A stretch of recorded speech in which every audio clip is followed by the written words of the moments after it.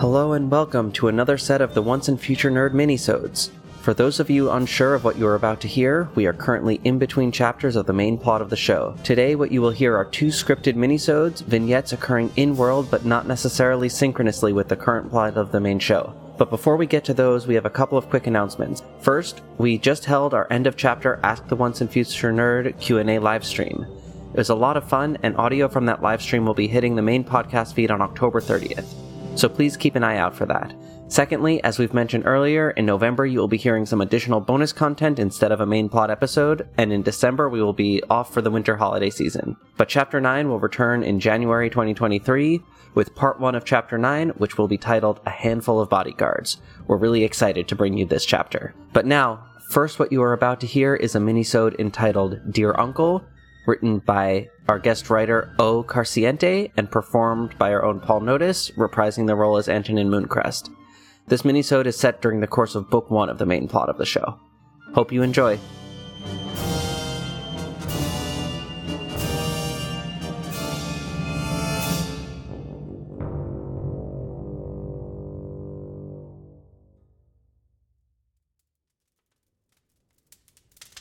Dear Uncle, by the time this letter reaches your hands, I shall be hiding under Redmore's nose.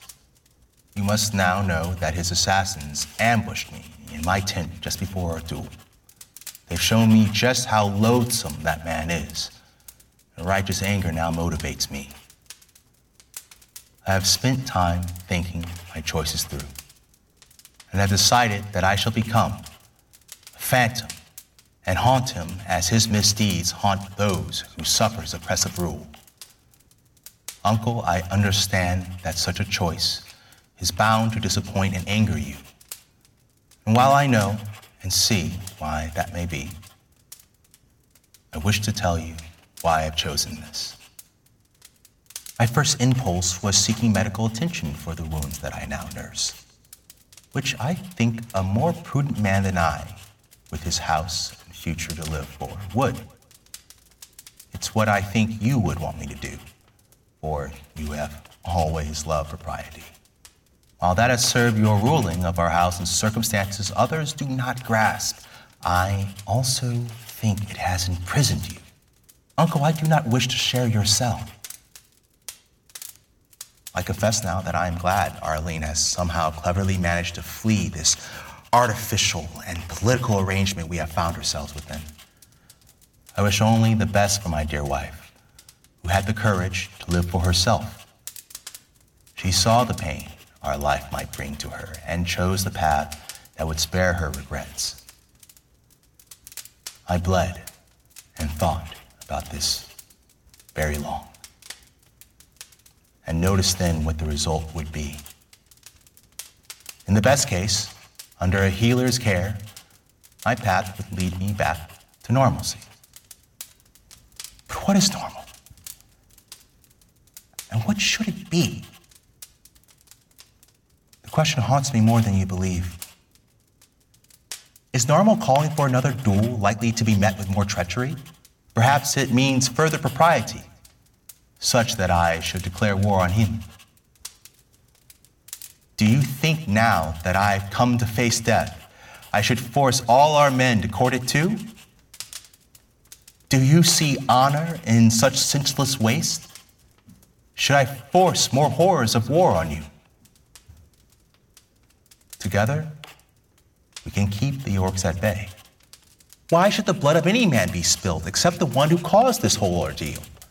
We know one is too many wars to wage.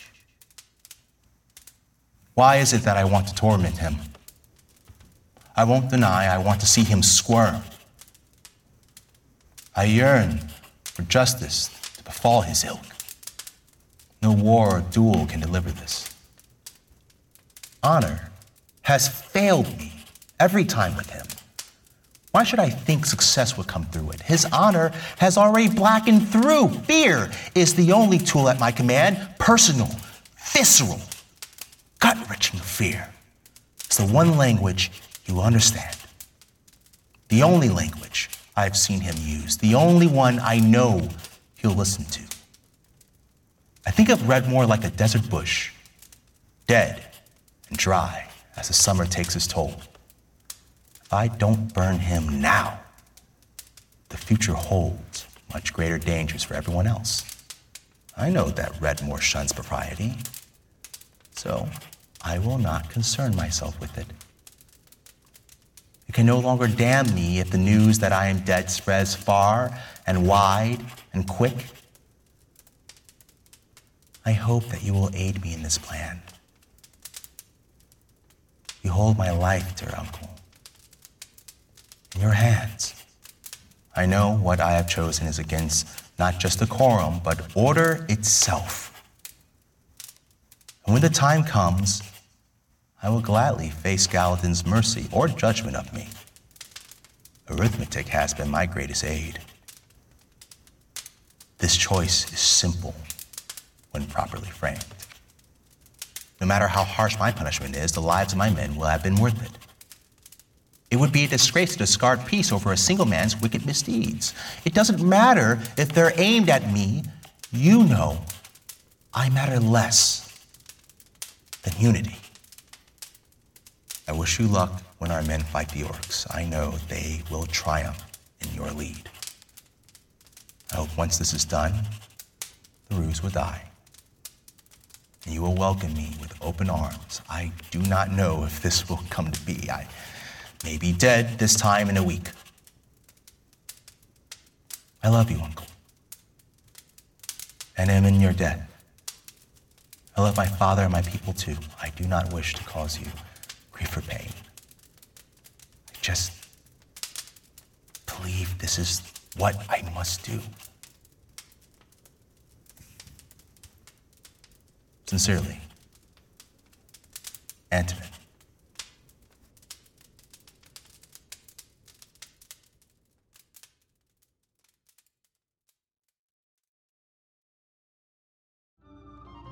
That was Dear Uncle.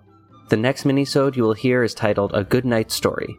But first, this minisode is brought to you in part by Tab for a Cause. Tab for a Cause is a browser extension that lets you raise money for charity while doing your thing online like you always do. Once you download this extension, whenever you open a new tab, you'll see a beautiful photo and a small ad. Part of that ad money goes towards a charity of your choice. If you're like me and always have way too many tabs open, why not channel at least a little bit of that energy for good? Join Team TOAFN by signing up for tabforacause.org/TOAFN.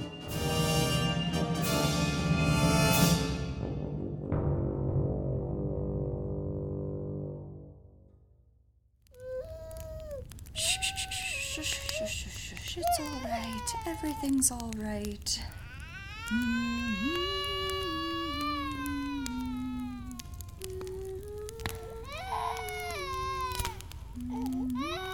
Oh, if this goes on any longer, Bailey might just throw us all out.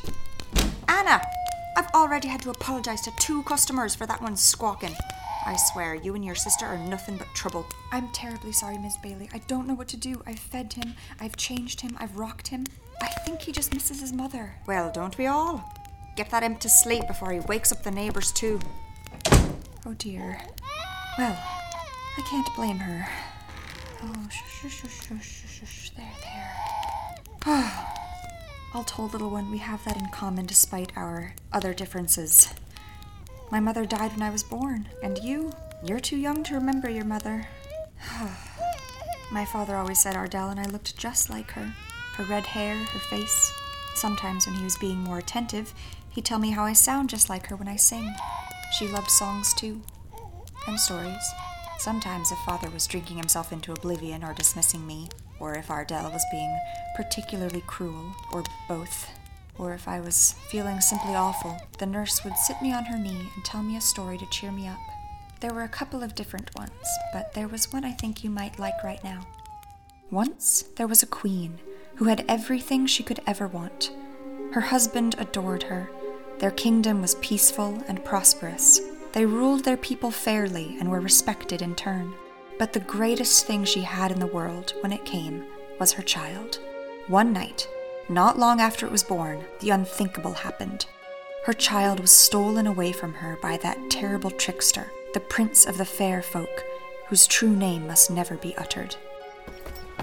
All the king's men searched far and wide across the kingdom for the child, but found nothing, and so she set out herself to bring her child home.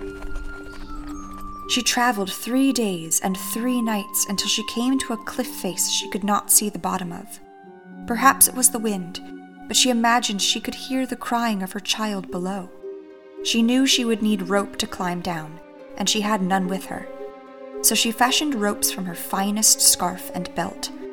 A steep price to pay, but some things are worth it. She climbed and climbed and climbed until she reached a cave at the bottom of the cliff. Inside the cave was too dark to see, and she had no torch with her, so she fashioned one, ripping cloth from her finest dress and dipping the scraps in her finest perfume. A dear price to pay, but some things are worth it. At the end of the cave was a thick and heavy door.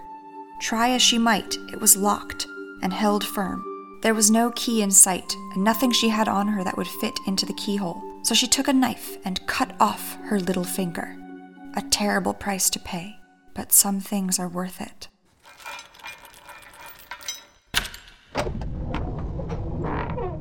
She fit her finger into the keyhole and opened the door. Beyond it was a tunnel, winding further and further into the dark. The queen held her torch high and continued on.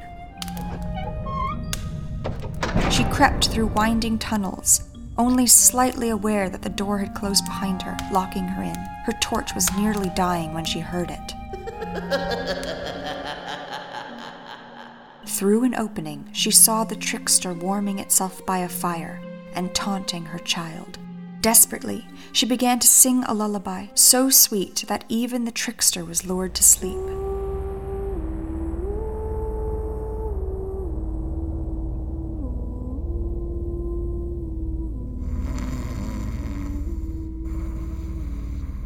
Only once she was certain did she creep out of her hiding place. She moved forward silently and gently took her child back. As soon as the trickster felt the child leaving its grasp, it started awake, and the queen fled. She ran into the dark as fast as she could, but she was tired and unable to see in the dark. As it advanced towards her, menacing, she clutched her child tight and prayed to Galladon. Suddenly, the tunnel shook and the ceiling fell down, crushing the trickster, but sparing the queen and her child. And as she looked up, she saw daylight falling upon her face. The collapse of the ceiling opened a new tunnel to the surface. Waiting for her patiently was her horse. Weeping, the queen thanked Galladon and mounted her horse, returning home with her child safe in her arms. And that's the end of the story. You seem to have liked it, little one. When I was little, I liked it because I wanted a mother like that. I wanted someone who would do anything for me. I wanted a mother. Of course, Galladon does not give us what we want the way it's told in stories. But Galladon sent me Gwen, and since then I've never wanted for love in my life. Little one, whatever happens, I promise you won't ever want for a mother the way I did.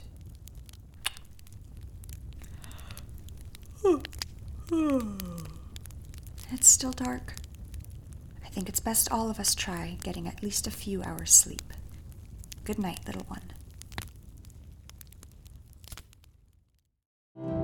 A Good Night Story was written by Sarah Winkler, another wonderful guest writer, and is performed by Anya Gibeon as Arlene. Both of today's minisodes were edited, mixed, and sound designed by Tristan Stone. We hope you've enjoyed these minisodes, and we will see you in a couple of weeks with the Q&A audio, and a few weeks later with some bonus content.